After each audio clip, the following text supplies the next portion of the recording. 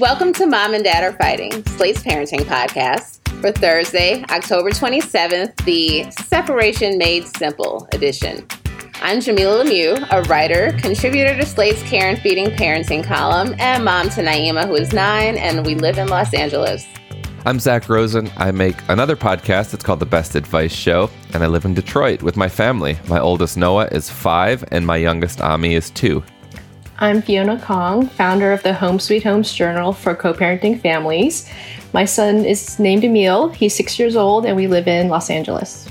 Well, Fiona, thank you so much for joining us.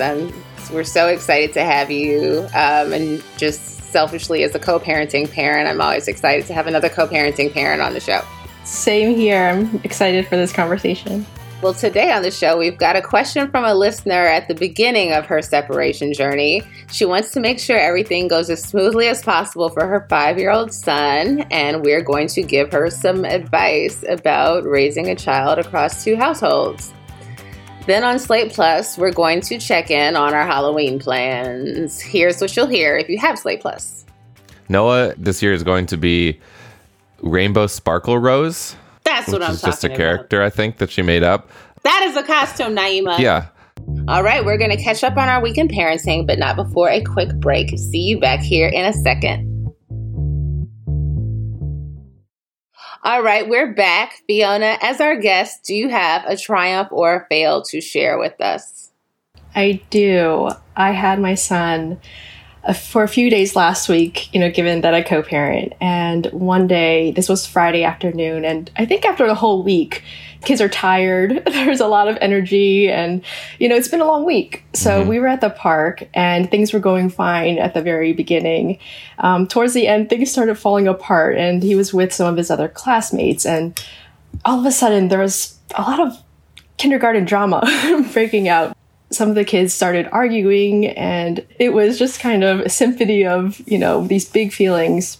All of a sudden, my son, he was curled up in a ball on the slide, and he was sobbing. And I, of course, you're wondering, like, what happened? And, so I went over there, and he didn't want to tell me. And in those moments, it's right. The thing you can do is just let them move through it, right? Yeah. There's just not much you can say or do. When he was finally able to tell me, he said his friend had told him, "I don't want to hear from you." And that had really hurt his feelings. So I make it a point so that every night we talk about our feelings and kind of review our day so that he has a chance to reflect.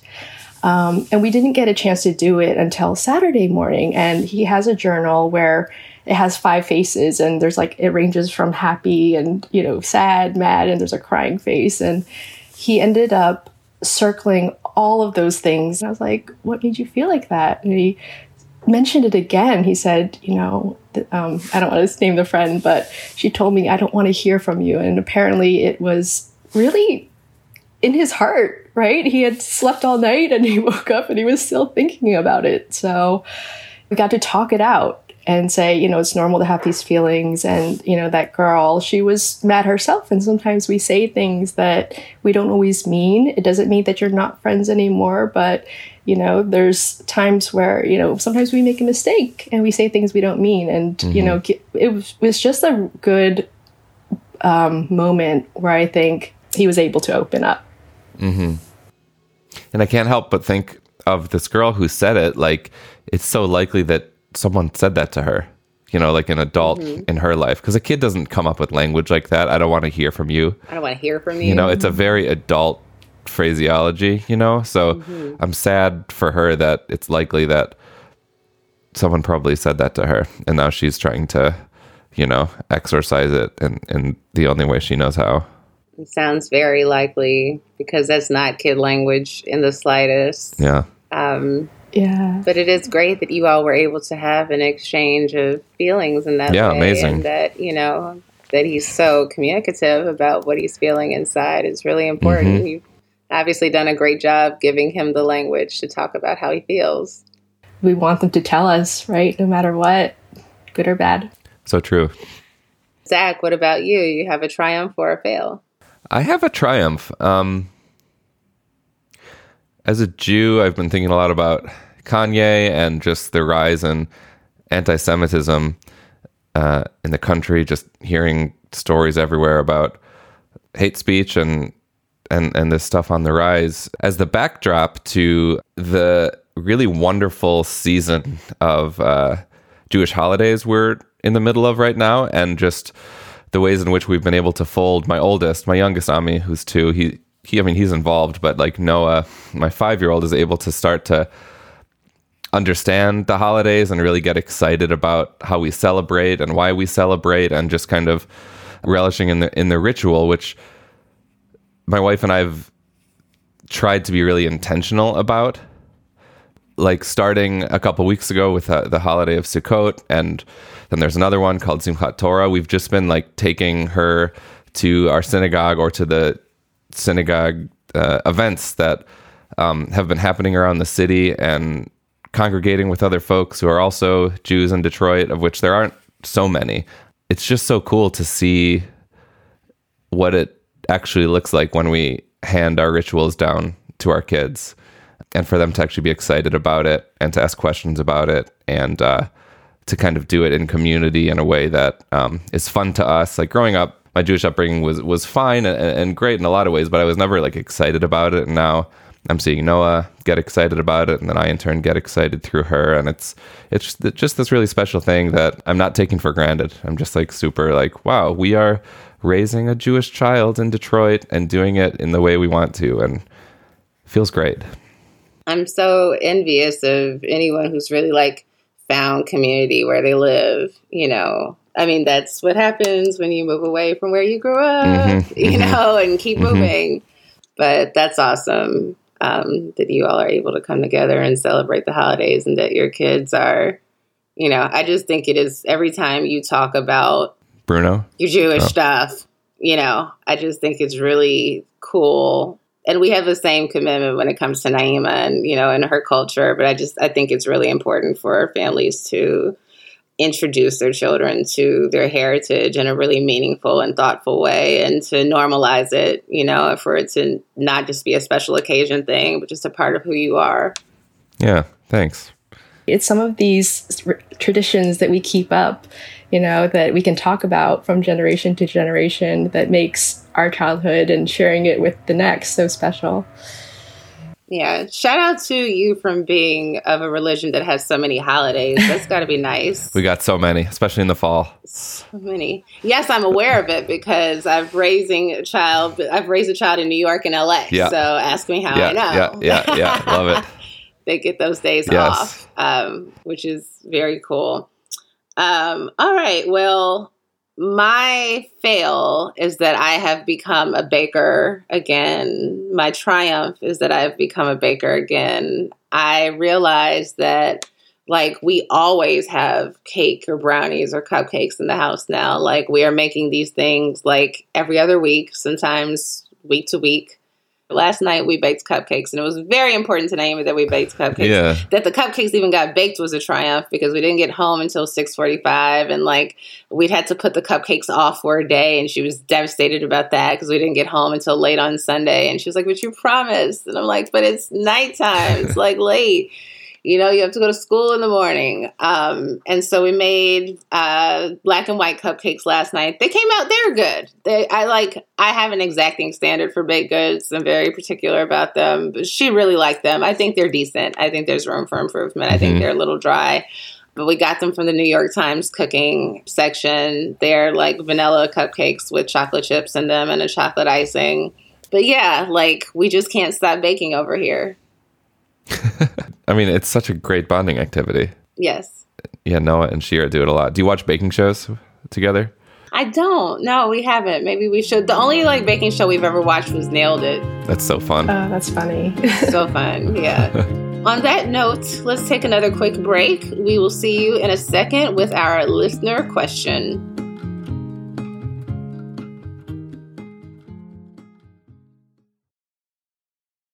Time now for our question.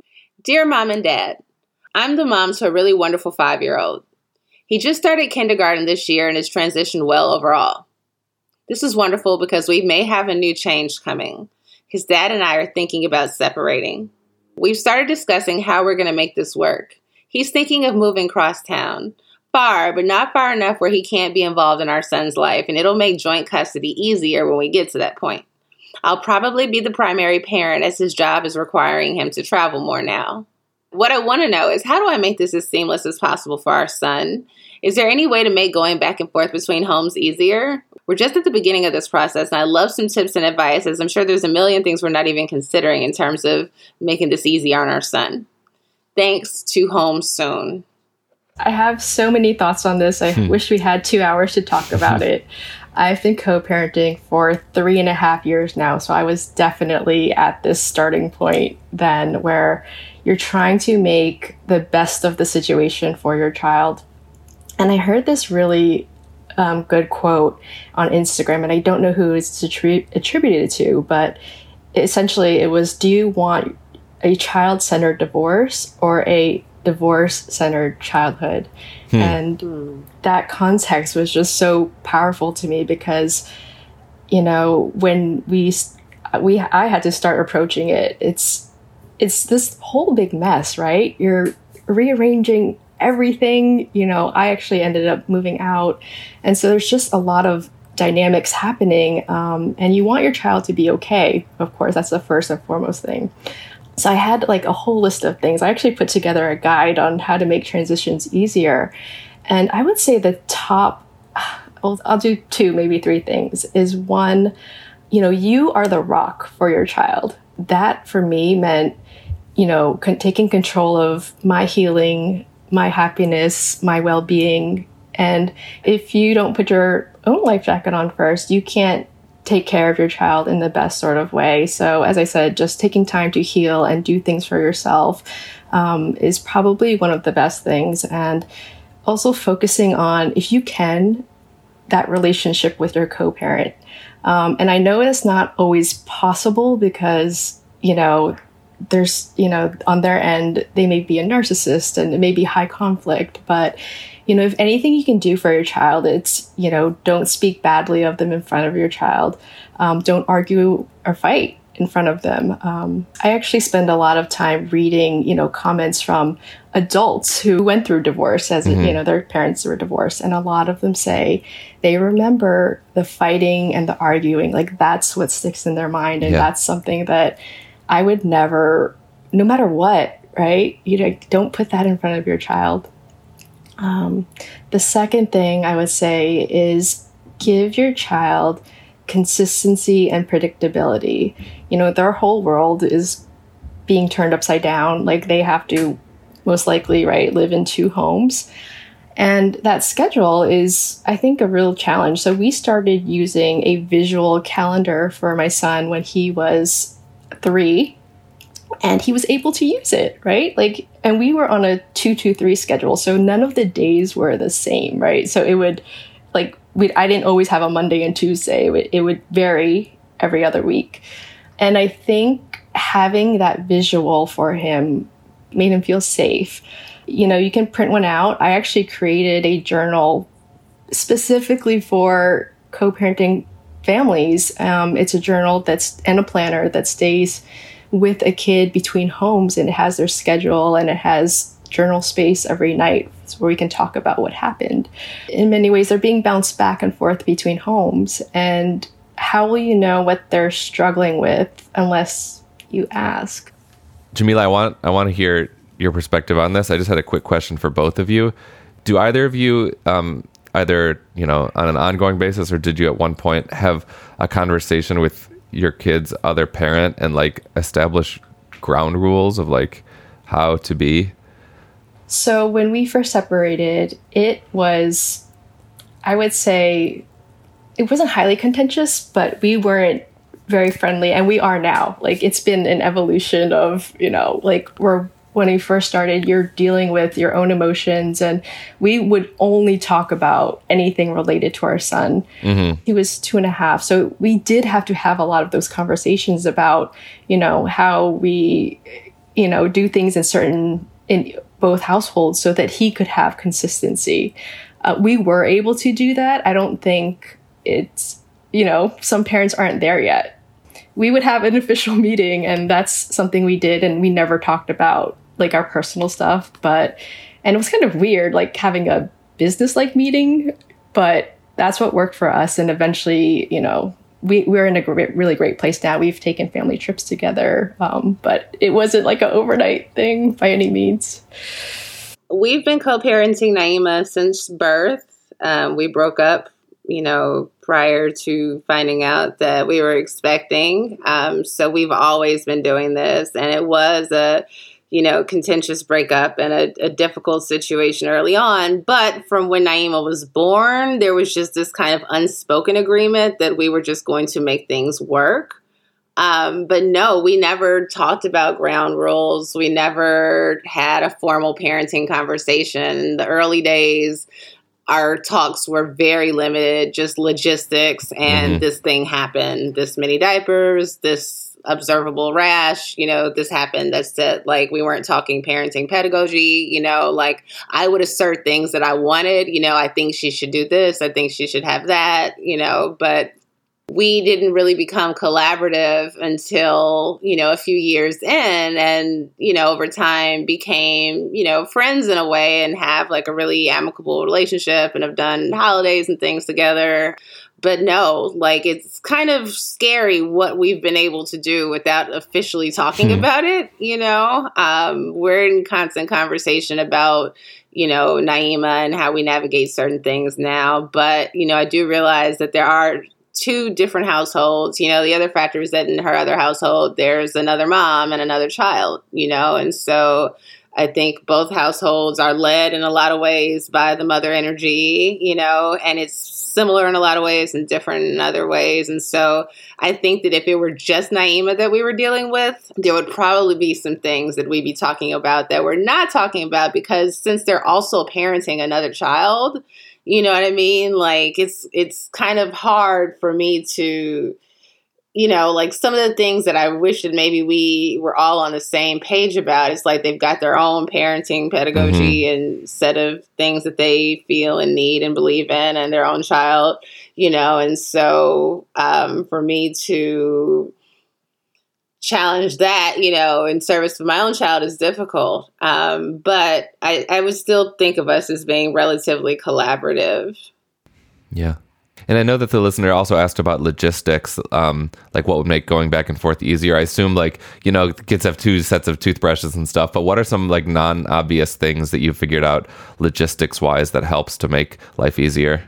A wardrobe. Double wardrobe? Like a wardrobe that you enjoy in both houses, so that there's no like, oh, I wish I had this, but it's always at so-and-so's house. And you can keep we generally, sometimes things stay over here, but I usually try to send them back, so that they have their full wardrobe of clothes and things to choose from. And I have the one that I've purchased. What else? Favorite toys for a 5-year-old, things, comfort items,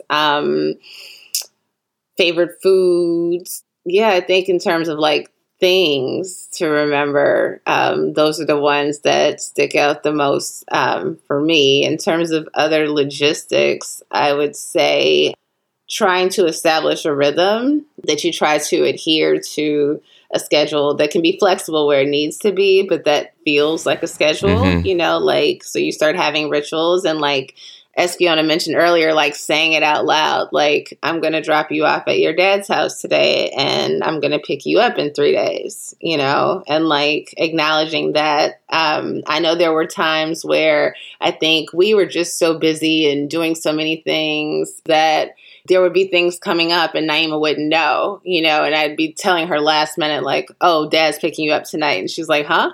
But you always pick me up on Wednesdays. I'm like, oh, but Dad has to do it because you all are going somewhere. It's like, she really needs to be like, your child really needs to be like clued in on changes to the schedule, and like have some idea of what their time with you all is going to look like. It shouldn't be haphazard. And if Dad's travel schedule is such that it can't help but to be haphazard, you still need to figure out rituals with him, phone calls, Skype calls, or FaceTime or whatever. Like, there needs to be some dad time rituals every week, so it doesn't feel like a disruption once he's in town.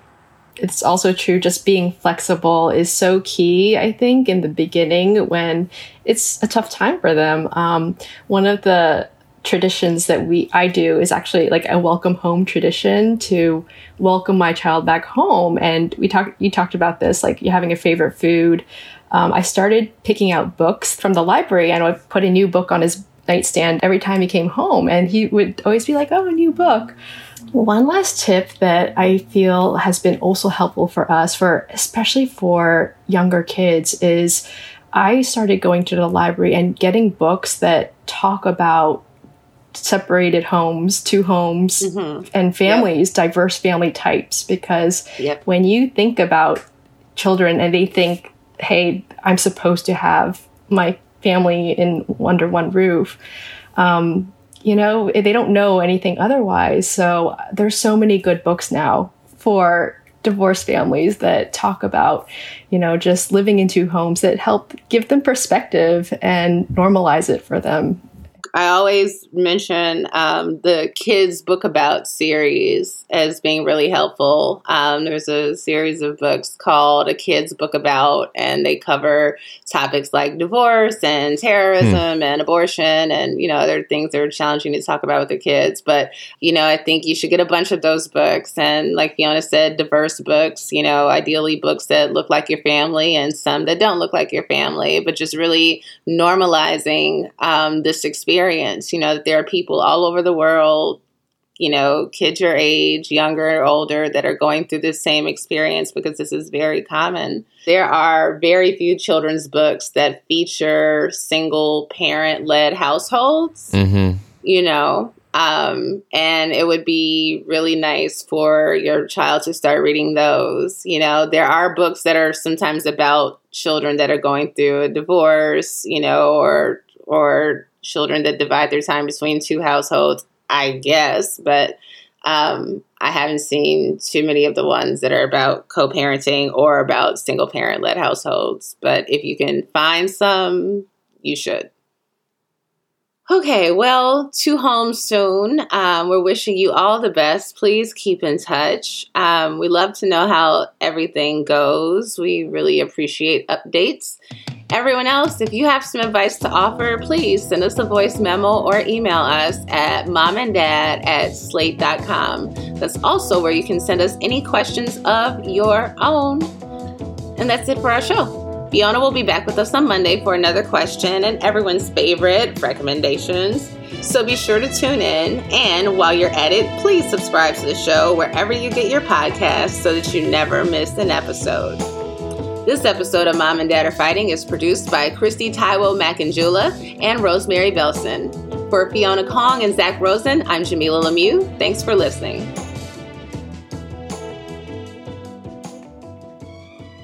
All right, Slate Plus listeners, let's keep going. We are headed into Halloween weekend, so we figured it would be fun to check in on what we're doing. We can start with you, Fiona. How are the costumes going? Are you dressing up? Is your little one dressing up? Ooh, okay. I'm a little behind, and we are a few days out for Halloween. I did figure it out finally. My son wanted to be a dinosaur at first, but then he changed his mind and he wants to be a stormtrooper. So I am picking up a costume today. He's actually going to be at Dad's for Halloween, for school and Halloween night. So I haven't decided if I'm going to go up there because, LA traffic. Oh, yeah. I don't have a costume. And I feel very bad about that because when I think about my childhood, for yourself? For myself. Okay. And I feel very bad about that because when I think about my childhood, my parents didn't dress up. And for me, it's kind of trickled down where I'm like, I don't like Halloween. It's not my favorite holiday. But at the same time, I want my child to enjoy it and to be excited about it. And how's he going to be excited about it if I don't do it, right? If I don't participate? I mean, in defense of not dressing up, because I don't dress up either, I'm thinking back to when I was a kid. I got excited about Halloween, but it wasn't because the adults in my life were dressed up. I don't know if, does your kid care if you dress up? Like, isn't it like I know my daughter hasn't asked me once what I'm going to be. She's just super focused on what she's going to be. So I would say just don't put too much pressure on yourself because, you know, your kid will probably have fun despite your costume. I assume, but. I used to dress up. It was a thing. My mother never dressed up. I used to dress up. I also used to make elaborate costumes, and I have fallen off in the past couple of years since we moved to LA. Naima has been Beyonce a few times, and she's had some really elaborate homemade Beyonce costumes. Amazing. One year she was Katherine Johnson, the NASA scientist who was featured in Hidden Figures. And that was cool. Really cute, you know. But anyway, I used to dress up with her. Like, there were years we went out. Like, one year we were both Beyonce. We did different looks from the Homecoming tour, or the Homecoming concert. And then one year we were Beyonce and Beyonce's mom. But that's like, we had stuff to do. And like, I guess this week, I don't know. I think we might go to some Halloween stuff on Sunday. And so I just don't have it in me this year. My spirit is not there. And, you know, thinking about taking her to something, but like she's going to do actual Halloween night. Oh, so her school does this thing called College and Career Day on Halloween. So they can't wear Halloween costumes, but they can either dress for the college they want to go to or dress for the career they want to have, which I think is super corny. Super corny. I know a lot of Black folks don't do Halloween for like religious reasons. I don't know. It's not a religious school, so I'm kind of surprised that they're taking, you know, I don't know if this is because they've had issues with kids wearing masks in class. You know, I don't know.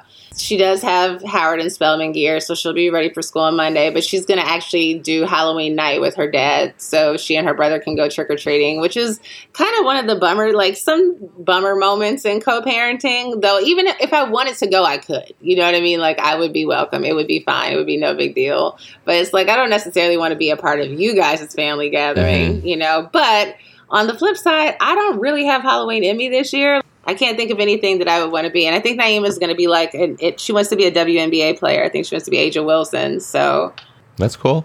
Yeah, though it's great. It just doesn't, you know, it doesn't require me to get out my glue gun or anything like I'm used to. It's not like Janet Jackson. You know what I mean? It doesn't give me much to work with. It doesn't make my creative wheels turn.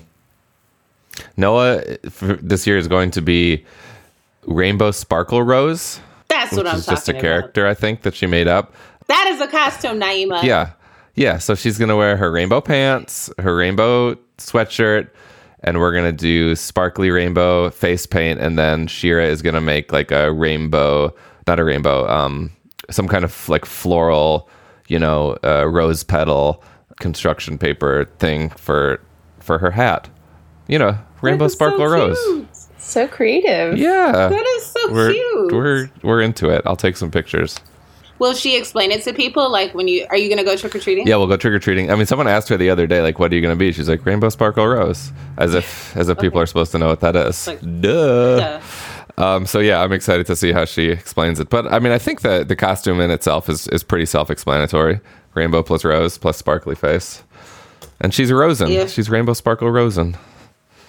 If a rainbow sparkle rose came to my door, I would be so happy. Yeah. I've never lived anywhere that people actually, like maybe when I was in Bed-Stuy, my last apartment, maybe, and I generally just don't think we were usually home on Halloween night to find out, but like I've never lived anywhere that people trick or treat to. Like I've always lived in apartments, you know, and so like, and I live in a condo building now. Like, there's no, like, there was like 3 kids in the building. Like, there's nobody's knocking on our doors, you know. And I would like to hand out the candy.